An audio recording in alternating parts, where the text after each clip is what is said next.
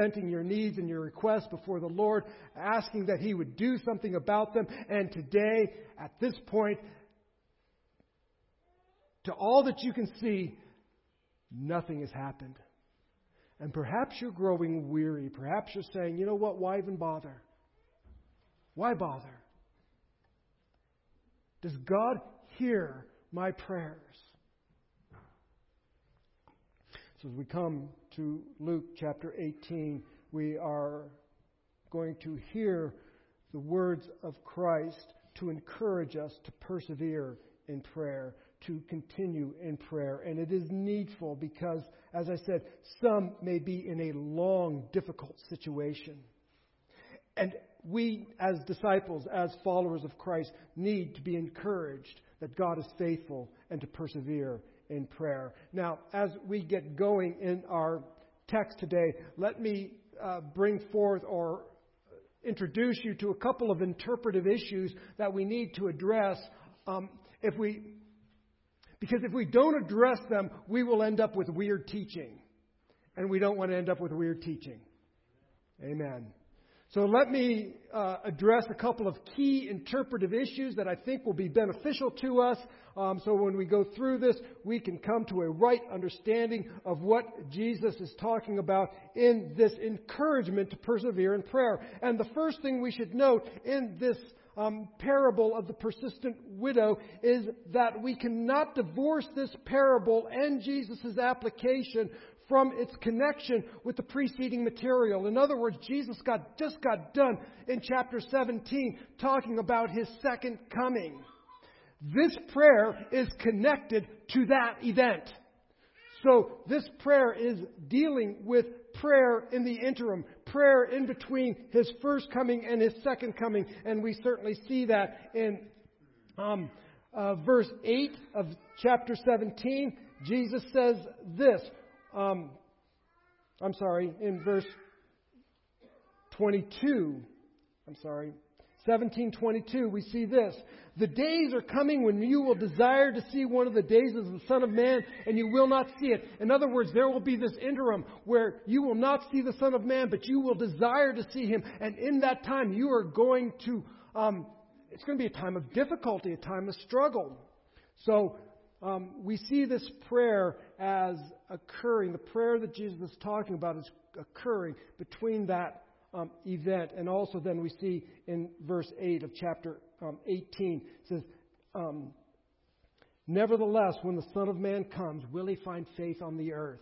And so this prayer is connected with that time. It's connected to the second coming. So let's keep that in mind. This is not, I know that there's a chapter division, but there are no chapter divisions in the original text. So Jesus hasn't changed subjects. He's still in the context of His second coming. The next thing we need to consider, and this is what we call a how much more argument. And we've talked about this in the past. It is a greater than argument. In other words,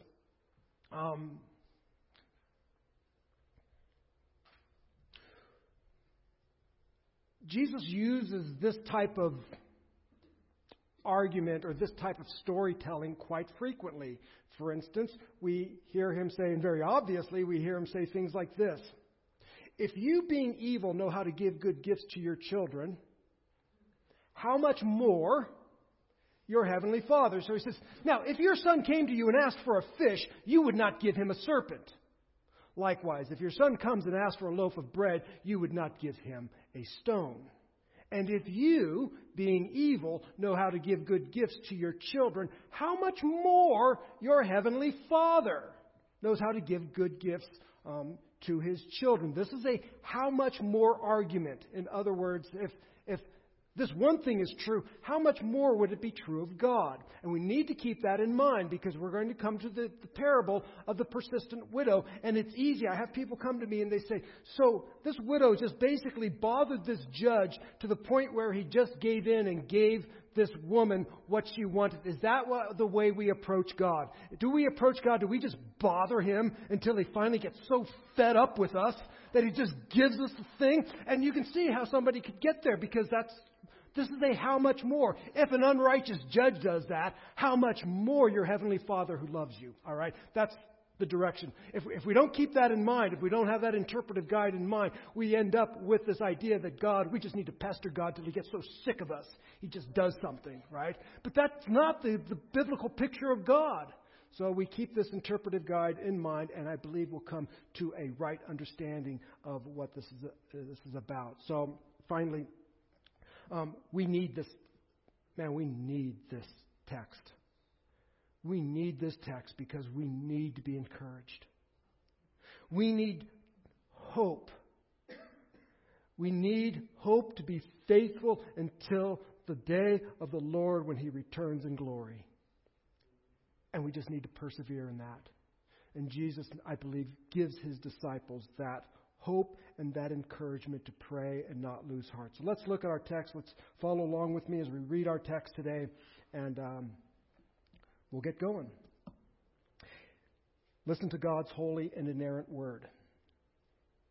And He told them a parable to the effect that they ought always to pray and not lose heart. He said, "In a certain city there was a judge who neither feared God nor respected man. And there was a widow in that city who kept coming to him, saying, 'Give me justice against my adversary.' For a while he refused, but afterward he said to himself, 'Though I neither fear God nor respect man, yet because this widow keeps bothering me, I will give her justice, so that she will not beat me down by her continual coming.' And the Lord said, 'Hear what the unrighteous judge says. And will not God give justice to His elect, who cry to Him day and night? Will He delay long over them? I tell you, He will give justice to them speedily. Nevertheless, when the Son of Man comes, will He find faith on the earth?'" And this ends the reading of God's inerrant word. So we begin with this very purposeful, we know right at the beginning why Jesus tells this parable. The application is presented to us immediately. He told them a parable to the effect that they ought to always pray and not lose heart. Folks, it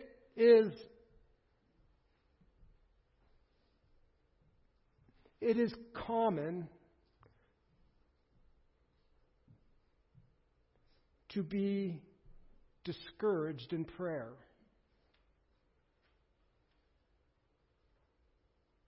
Especially when we are praying for something for a long period of time. And we see no action on the part of heaven. It is easy to become discouraged. Jesus understands that discouragement in prayer will come, which is why He tells this parable that one ought to not be discouraged. And in this particular case, let's make sure we understand this very particular instance. It is in the case of an injustice. As we get into the parable, we're going to see that the content or the context of this prayer is for one of justice.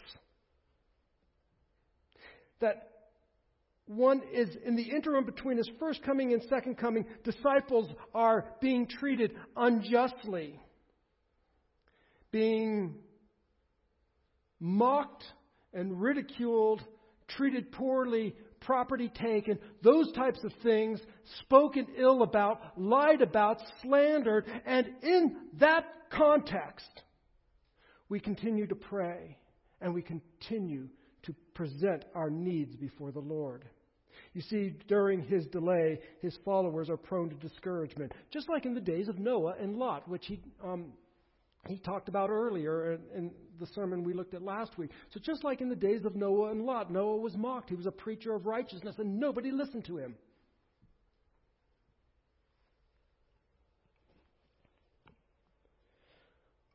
Where we might be mocked or isolated.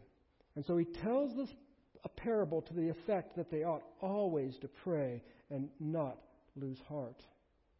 We should note this word, how they ought to pray. In other words, this is not optional. Prayer is not an optional statement. You ought to be praying. Jesus prayed. The disciples prayed. Let's face it, if Jesus needs to pray, we need to pray. He set that forth as an example. The Bible over and over commands us to be praying people. And we ought to be praying. Prayer is not optional. Because it's easy when we cease praying, we begin to focus our solutions in our own efforts and in our own strengths. But in prayer, we begin to rely upon the things of God, and we rely upon the strength of the Lord and the wisdom of the Lord. And that we ought to be people who are praying always.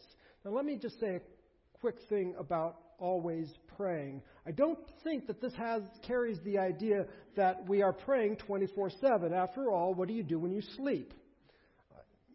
I don't know, maybe you pray in your sleep, but do you always pray in your sleep? And there are times maybe you're just busy. The kids are running around like crazy, and you might cry out, God help me, but then you're cleaning up a mess, or things are hectic at work, your boss is yelling at you, or something like that.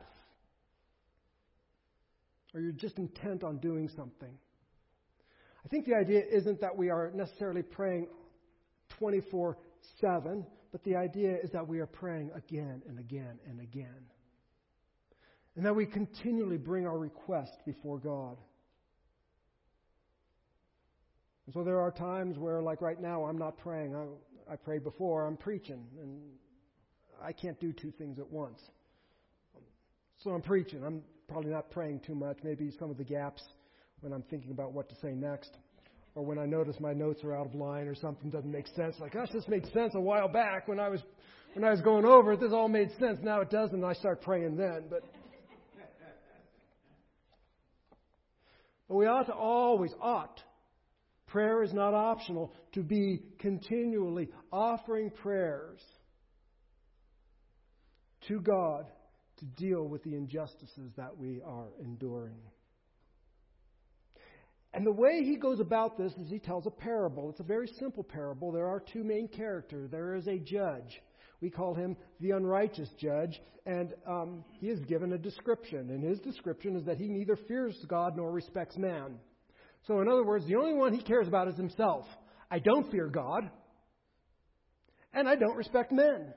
So in other words, I don't care what you do. You cannot plead to me on behalf of anything. You can't say, for God's sake, do this. Well, I don't fear God. Well, for the sake of just human kindness, I don't fear man. All I care about is myself. If it doesn't benefit me, what do I care? What are you going to do to me? I don't care what you think about me. I don't care if you don't invite me to your parties.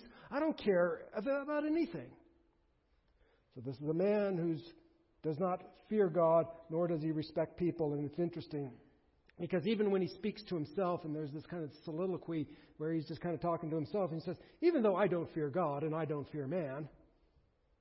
So we know that this is a man who is unrighteous. All he cares about is himself and what's beneficial to him.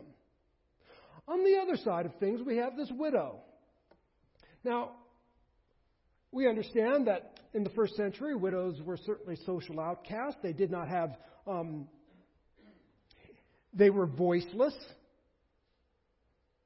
They had few assets. Certainly, she probably does not have a bribe, which might get the judge's interest. She has, I would say she has nothing, but that's not true. She does have something. And what she has, she uses effectively.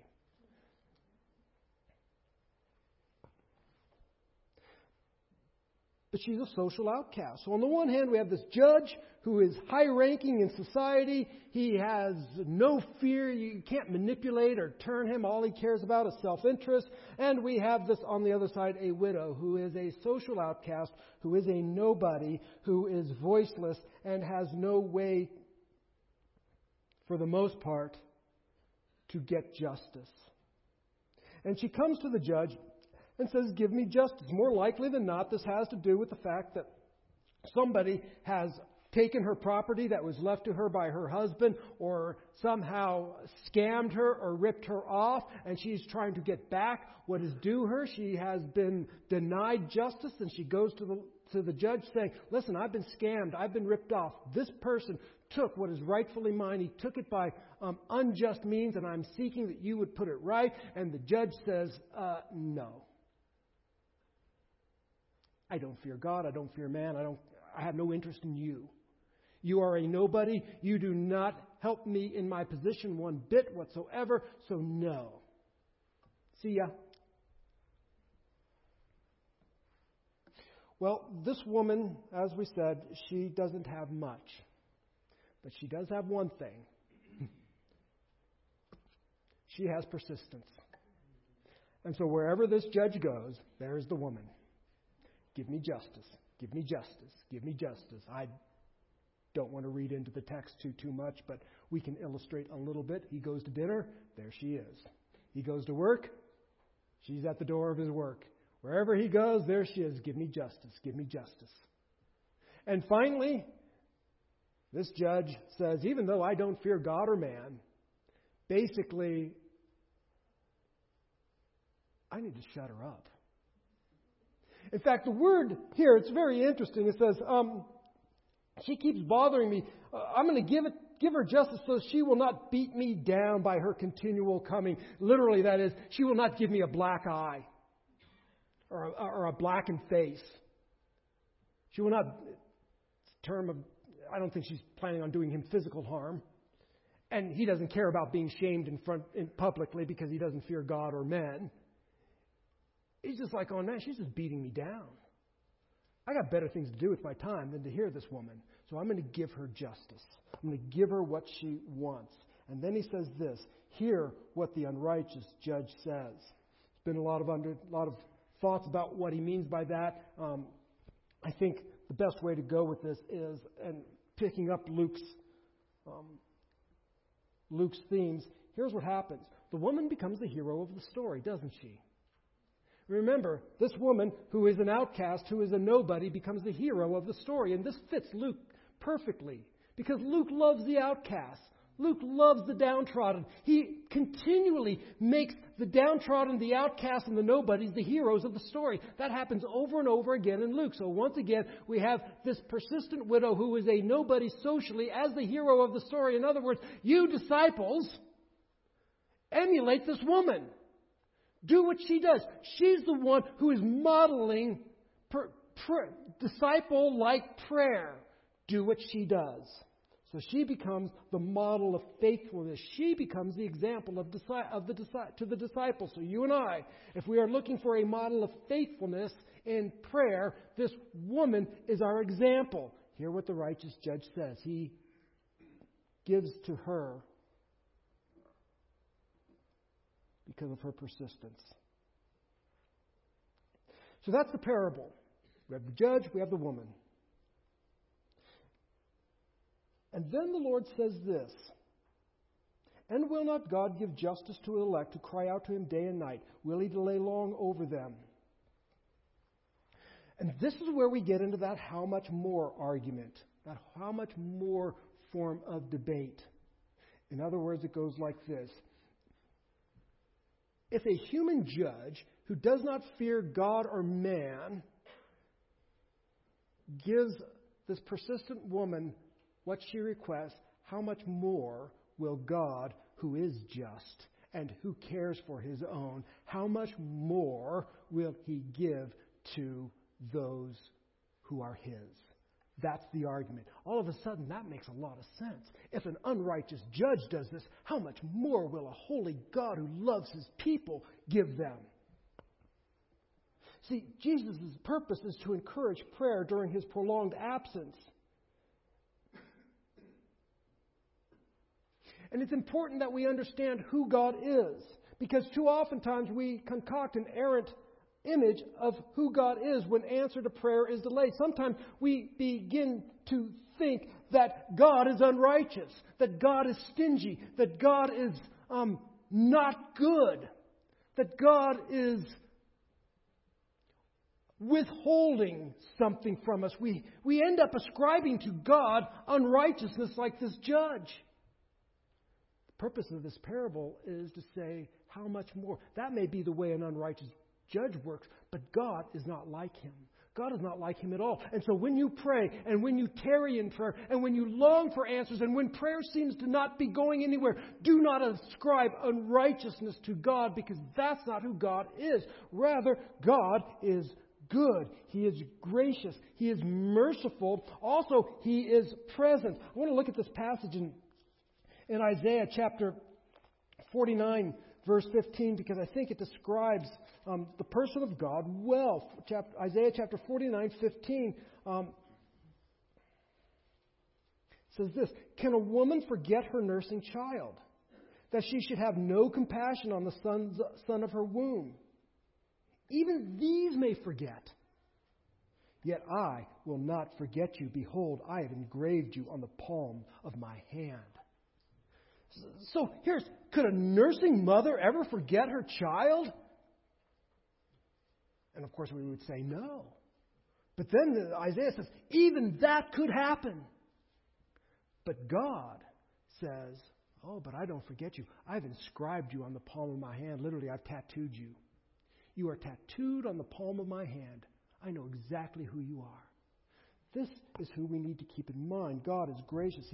We need to remember that God is more willing to hear our prayer than we are to pray. And so if you have grown weary in prayer, I pray first of all that we not ascribe unrighteous attributes to our God. And I hope that this parable can serve as an encouragement that God is not like the unrighteous judge. So the first thing we need to remember about the application of this particular parable is that this is how much more argument. In other words, God is not like the judge. God is something completely distinct. He is totally unlike the judge. Whatever the judge is, God is the opposite of. But here's the other great thing. You are not like the meaningless individual in the parable either. You are not like a voiceless, unimportant social outcast.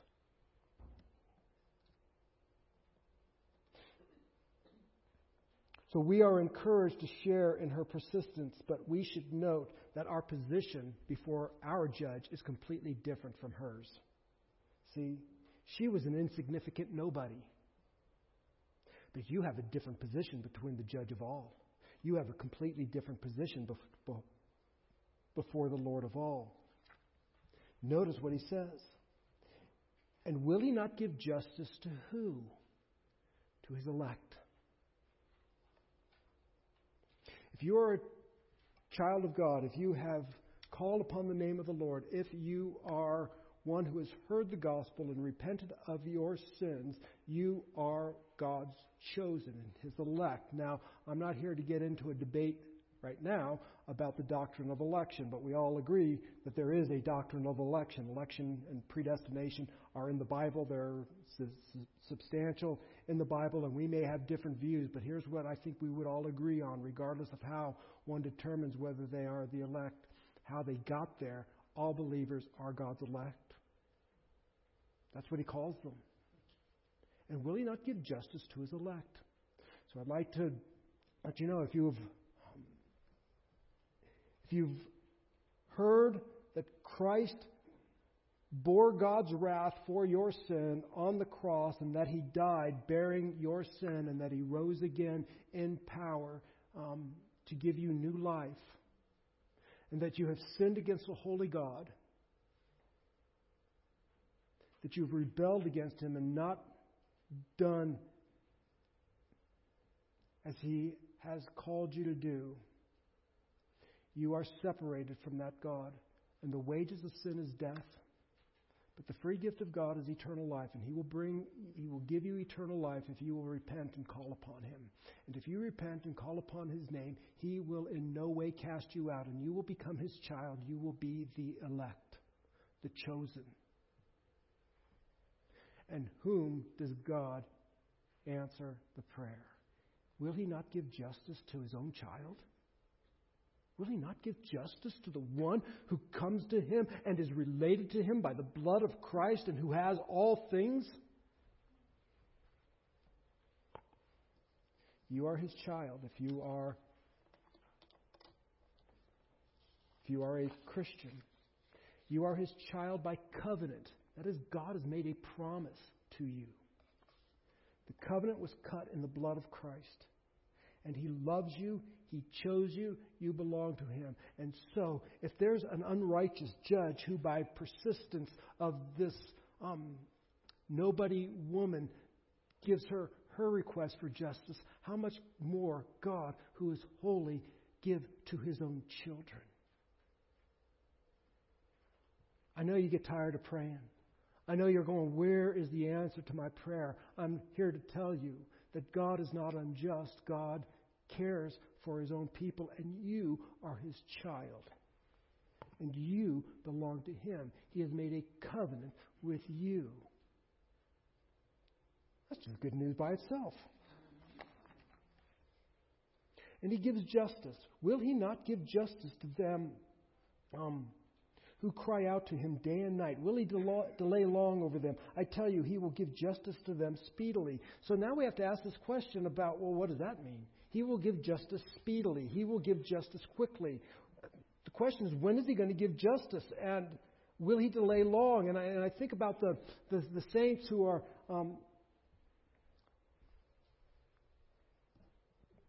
revealed in the book of Revelation, and they are crying out for the justice of God, and they're saying, how long? The martyred saints are crying, how long? And I would submit to you that I think that's one of the major threads that runs all the way through the book of Revelation, is answering that question, how long? Because we see that theme repeated over and over again, how long, how long, how long? And then we get to chapter 19, and then we get to chapter 20 and 21, and we begin to see that God does exactly what God said He would do. They ask how long, and He says, you're just going to have to wait a little while longer. But I will accomplish my purposes. I will accomplish my plans, and I will vindicate you. You who have been unrighteously accused. You who have been killed unjustly. I will vindicate you. You will be seen as the righteous ones, and those who think they have done good will actually be judged. And so the fullness of His answer comes when He comes in glory. I wish I could say He's going to answer your prayer today. I just know that when He comes in glory, He will vindicate His people. And all the injustice, all of the slander, all of the gossip, all of the things that have been said about you over and over and over again, you will be vindicated. Stay righteous. Vengeance belongs to the Lord, not to you. Trust Him. Rely upon Him. Be strengthened in Him. Jesus is saying, keep praying. Don't give up. Maybe justice comes in this lifetime. I pray that it does. I pray that it comes like now. That you don't have to suffer another day of lies and gossip. I pray that. But if it doesn't, let's continue to seek the Lord who is just. He is good. And how much more will He give to you, His child? First of all, you're His child. What a gracious privilege that is. And so remember, this parable is set in the context of His second coming. And so the idea here is, when I come, and I am coming, and when I do, I will set straight all of the injustice that has been inflicted against you. So keep being persistent. Don't lose heart. Keep praying. And again, He will come quickly. Folks, I realize that His delay can challenge our resolve. And it's just so easy to say, well, it's just been so long. We haven't seen the Lord show up for so long. When's He coming? When's He coming?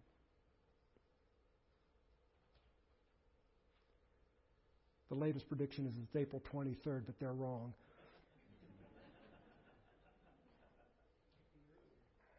It might be earlier.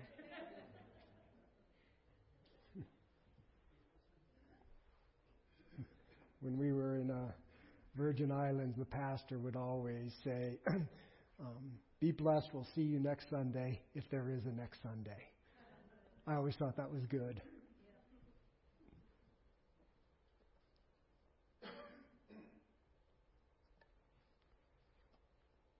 But should He delay? We ask the question, how long, and what does it mean by quickly? All I can say is Peter warns us not to judge God as you would a man. In His first coming, Jesus bore injustice so we do not receive what we deserve. And when He comes again, He will come with justice, meting out the rewards that we did not earn. Jesus seems to imply that there will be a long delay between His first coming and His second coming. And we see that in chapter 17. Verse 22, the days are coming when you will desire to see one of the days of the Son of Man, and you will not see it. How many have you said, man, I'm just longing for the return of Christ? When's He coming? We've probably all said that. That's what He says. There will come days. You will long for the days of the Son of Man, and you will not see them. In the interim, be persistent and faithful in prayer, and keep seeking your heavenly Father who loves you and has called you His own. And when He comes again, He will come with justice. And He will mete out the rewards that you did not earn because He bore the injustice that you deserved. And this final statement that He says here, nevertheless, when the Son of Man comes, will He find faith on the earth?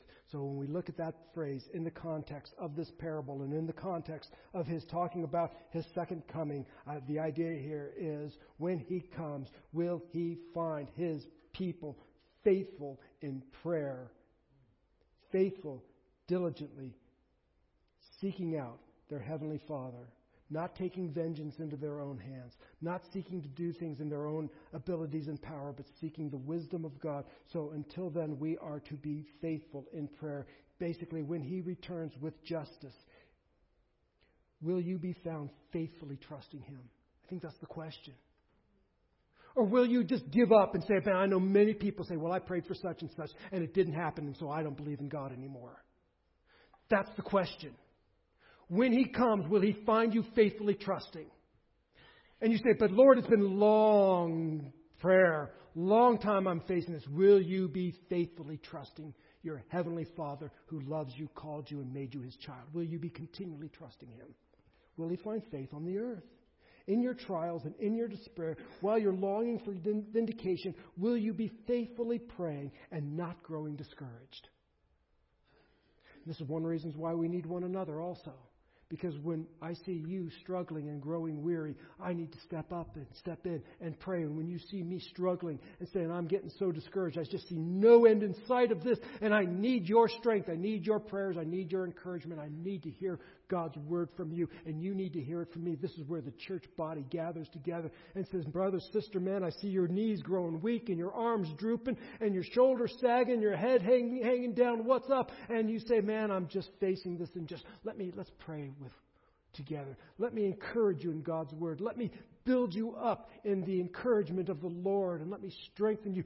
Stand strong, brother. Stand strong, sister. Keep going.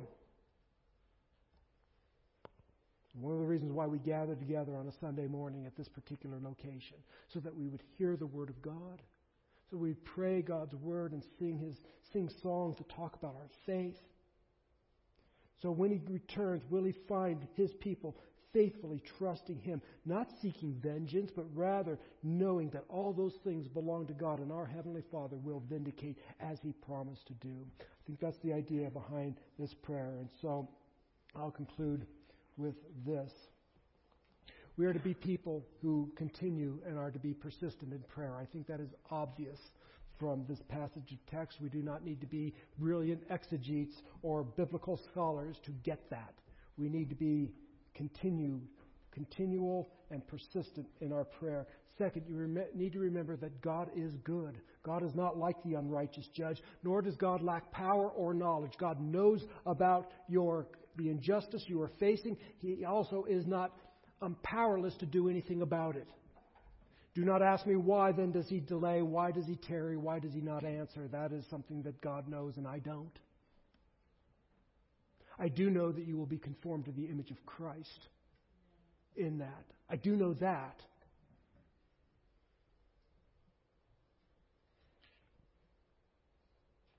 So God is good. Don't let His delay or His apparent inaction lead you to ascribe to God unrighteousness, but rather stand firm in what the Bible says about who God is. And third thing, if you are in Christ, you belong to Him. If you are in Christ, you belong to Him. You are His chosen. You are His elect. He has called you. He has made you His own. He is your Heavenly Father. You are His child, and relish and live in that glorious truth. What a great truth that is. That should help us endure. Wait a second. I belong. We sing a song once in a while. I belong to a mighty God. I belong to a mighty God. I am His, He is mine, He is my God, and I am His child. What great truth that is. Revel in that. Bask in that. Tell that to yourself. Read it in God's Word. Finally, when He comes in glory, He will bring justice and He will bring vindication. You will be vindicated. All of the lies will be revealed for what they are. And you will be vindicated. And on that day, you will rejoice and give glory forever and ever to the God who made you His own. Let's stand and let's pray.